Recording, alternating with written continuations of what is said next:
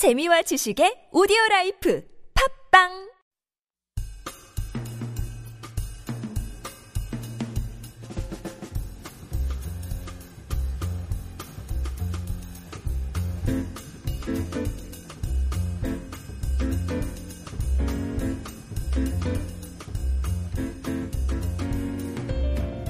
Good morning and welcome to the Bookend on TBS EFM 101.3 in the heart of Seoul, GFN 98.7 in Gwangju, and 93.7 in Yeosu.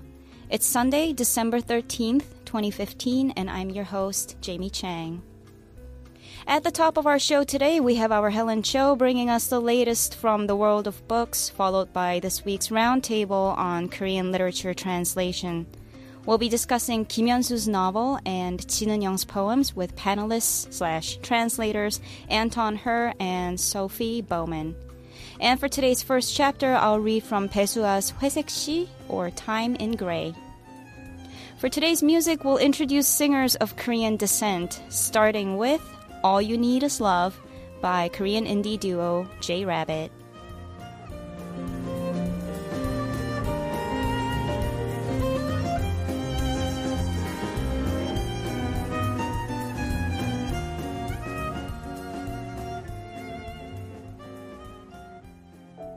There's nothing you can do that can be done.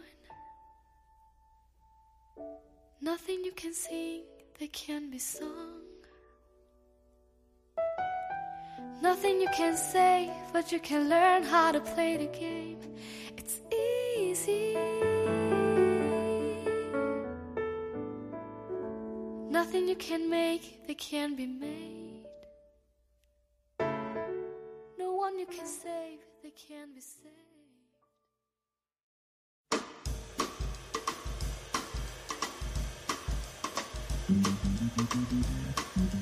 Every Sunday, we start the show with our Helen Cho's hot new releases. Helen is a freelance translator and interpreter. Hi, Helen. Hello, how are you today? Good. How are you? I'm very good, thank you. All ready to talk about books and books and books. It's actually my birthday today. Oh, is it? Yes. Happy birthday. Thank you. I'm turning 33. Wow. Yes, I cannot believe it's already been 33 years. Wow, 3 decades and more. Yes, 3 decades and more. Such a long life, it feels. So which hot new releases from the domestic book market do you want to share with us today, Helen? Well, that is a brand new bilingual book that explains traditional Korean culture, and it's called 10 Selected Topics from Korean Traditional Culture, Stories, Images, and Lyrics. 한국 전통 문화 이야기, 글, 이미지, 노래를 풀다, written by Kim Suk-hyun. And this book gives an overview of the things that have now become so symbolic of Korea's traditional culture. So off the top of your head, you can think of things like kimchi, hangul, and taekwondo, and hanbok, and whatnot. Hanok.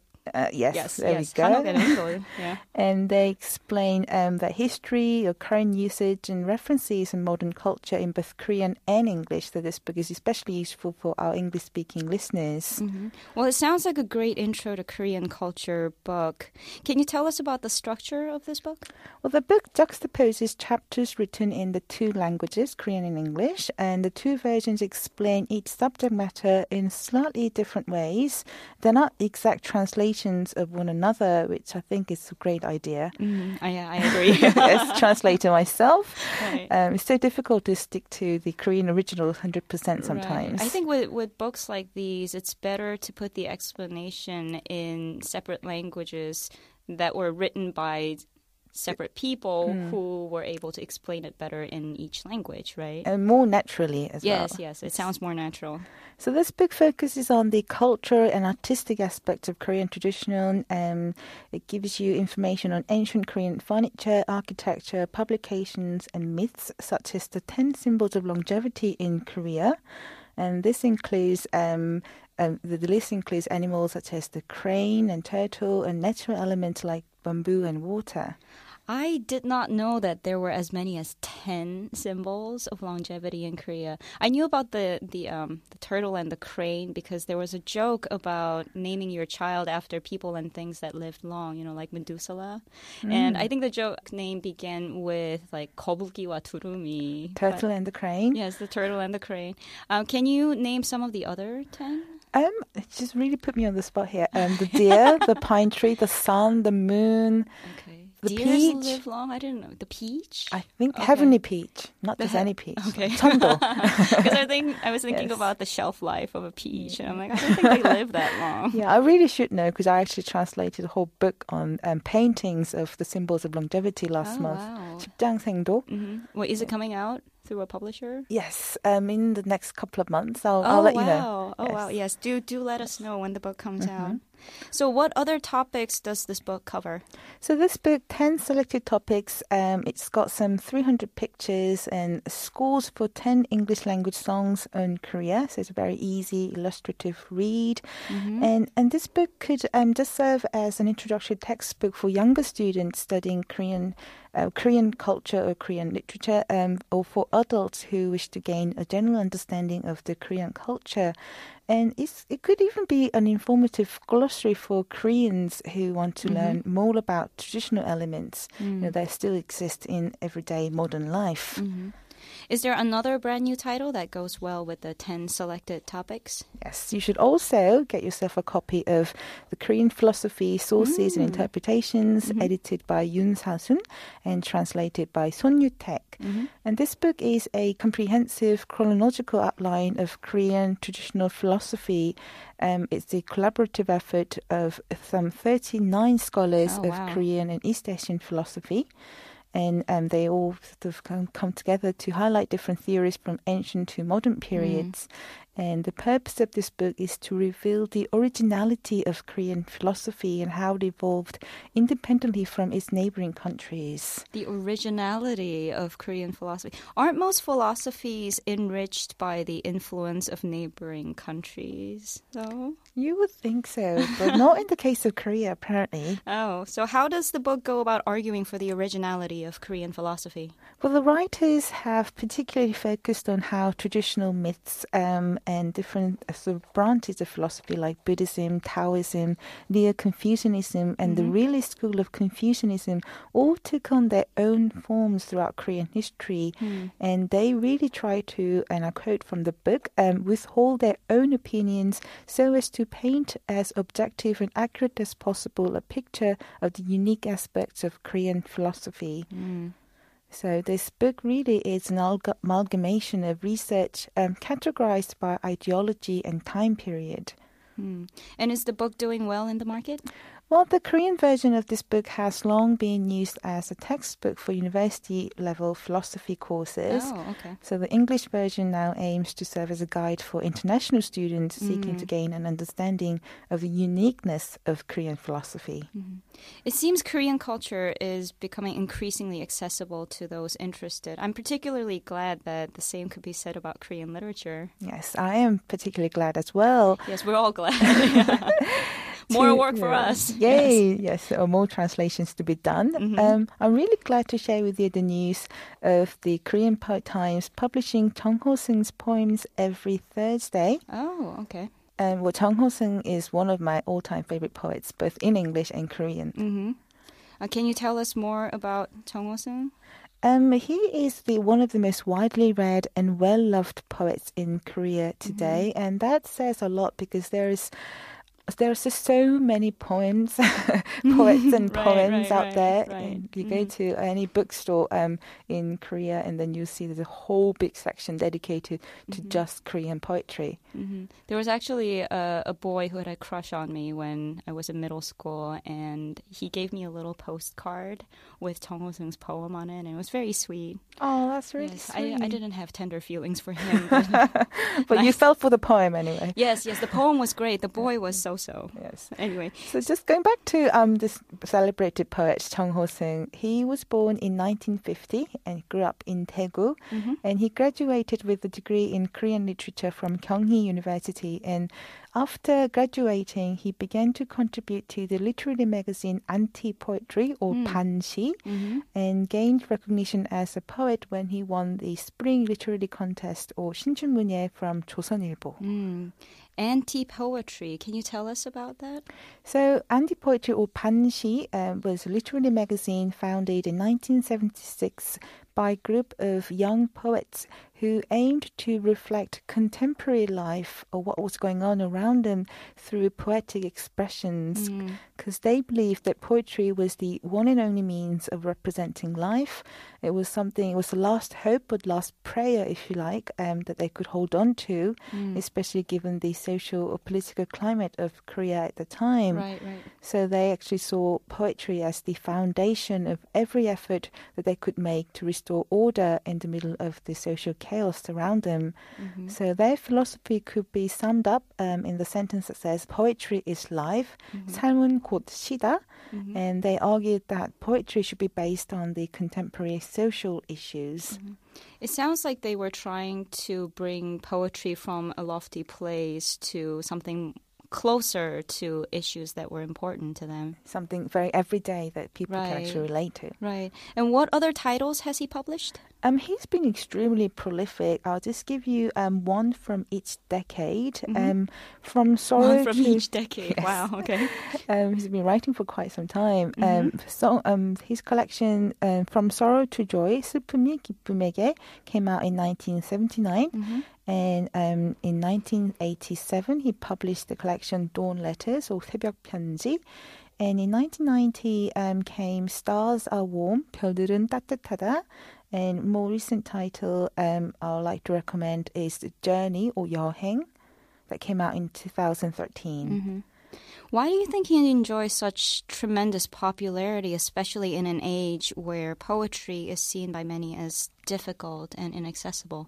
Well, I'm glad you mentioned that people see poetry as difficult, because the reason why he's so popular with Korean readers, I think, is because his style is so familiar. They have the rhythm of songs, very easy to follow and accessible, and his vocabulary is chosen for its emotive nature, and he takes the everyday quotidian life of Koreans and it makes them into dramatic stories. Can you tell me about his thematic materials? His work expresses the joy and sorrow of life in ways that are so accessible immediately to people of all ages. For example, one of his earliest poems, From Sorrow to Joy, he contrasts the selfishness that results from one's quest for happiness with the realization that love goes hand in hand with sorrow, after all, because love is expressed through compassion. Wow, that sounds like a very dramatic yet unsurprising way of looking at love. Can you expand on what he means by that? Well, the poet Chung Ho-seung once said that there was no sorrow in any true love, and he describes sorrow as love's mother and tears as love's father. And he really argues that love is great and beautiful only because it suffers. Oh, that's dark. Very dark. Yes. But there is optimism, I promise you. Okay. He talks about, he focuses on poverty and alienation, but then his work presents these dark themes with such lyrical grace and innocence. And the poetry of Chung Ho-seung does tell the story of a life tormented by the contradictions of reality. And there is the sense of nostalgia and melancholy because life is transient and love is uncertain. Right. But there is an unswerving sense of optimism all throughout his works in the face of an uncertain future. Well, optimism in the face of an uncertain future sounds like a theme rife with poetic opportunities. Yes, he intentionally focuses on suffering in the hope that in despair some hope can be found, and this can be become the basis of a more successful future. Right. in 2000 in Sydney, he gave a very moving talk at the World Congress workshop, and I'll just give you a full quotation because I think it's really touching, this one. He said, I quote, "Human life is inevitably a tragic existence. Poetry also cannot exist apart from its tragedy. All I wish to do through my poems is understand, express, and comfort this human despair. If through my poems you can feel a tragic joy, a tragic ecstasy, then I can ask for no more." I think that poetry must be as warm and it must comfort and solace people. I also believe that anyone and everyone is a poet. Inside of everyone's heart are poems. All that I do is put those poems on paper for them. Oh, wow. Yes, so inside you and me, there are poems. You just have to look for them, put them down on paper. Right. So what else does he focus on?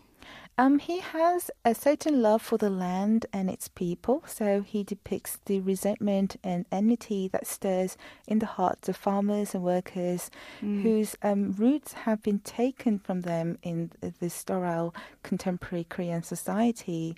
So he talks about their attempts to resist and overcome these conditions and really celebrates their effort, really. That sounds like it's connected to his anti-poetry yes, magazine. very much so. About how to how poetry should focus on contemporary issues. Right. Can you give us an example of a poem where he does that? Well, going back to his poem Sorrow to Joy, 슬픔이 기쁨에게, he awakens the people to the fact that that we have within ourselves the strength that we need to fight the perpetual tragedy that consumes our life. So this is proof that poetry of Jung Ho-seung is very much rooted in a foundation of optimism. And it makes us, hold on to our faith in people. Let's hear a poem by Jung Ho-seung. I'll read one, and then you can read one. Okay, go on. The people I love. I do not love people who have no shadows. I do not love people who do not love shadows. I love people who have become the shade beneath a tree. Sunlight, too, needs shade to shine bright and dazzle the eyes. Sitting in the shade of a tree and watching the sunlight sparkling between the leaves, how beautiful the world is then. I do not love people who have no tears. I do not love people who do not love tears. I love people who have become one teardrop. Joy, too, is no joy without tears. And is there ever love without tears? The sight of someone sitting in the shade of a tree, wiping away another's tears. What quiet beauty that is. Wow, that was lovely. Thank you. Now it's your turn. It is my turn, and this would be a good one to end with. It's called Song of Parting, translated by Brother Anthony and Susan Huang. My dear, you're leaving. If you'd only leave just a little later, it will not be too late for me to love you, even after you have left. I will leave ahead of you the place you are leaving, and become a sunset glow bathing your departing back, straightening my clothes in the darkness where people's houses grow dark. I'll become a star singing for you. My dear, you're leaving. If you'd only leave just a little later, it will not be too late for me to love you, even after you have left. That was beautiful, my dear, and you have to leave immediately. Yes, but it will not be too late for you to love me. Yes, I will always love you, Helen. Well, thank you so much for coming in, and we'll see you again next Sunday. Okay, I'll be back next week with Christmas titles. Yay! Coming up next is today's roundtable, but first, let's listen to Big Phony singing Short Intermission.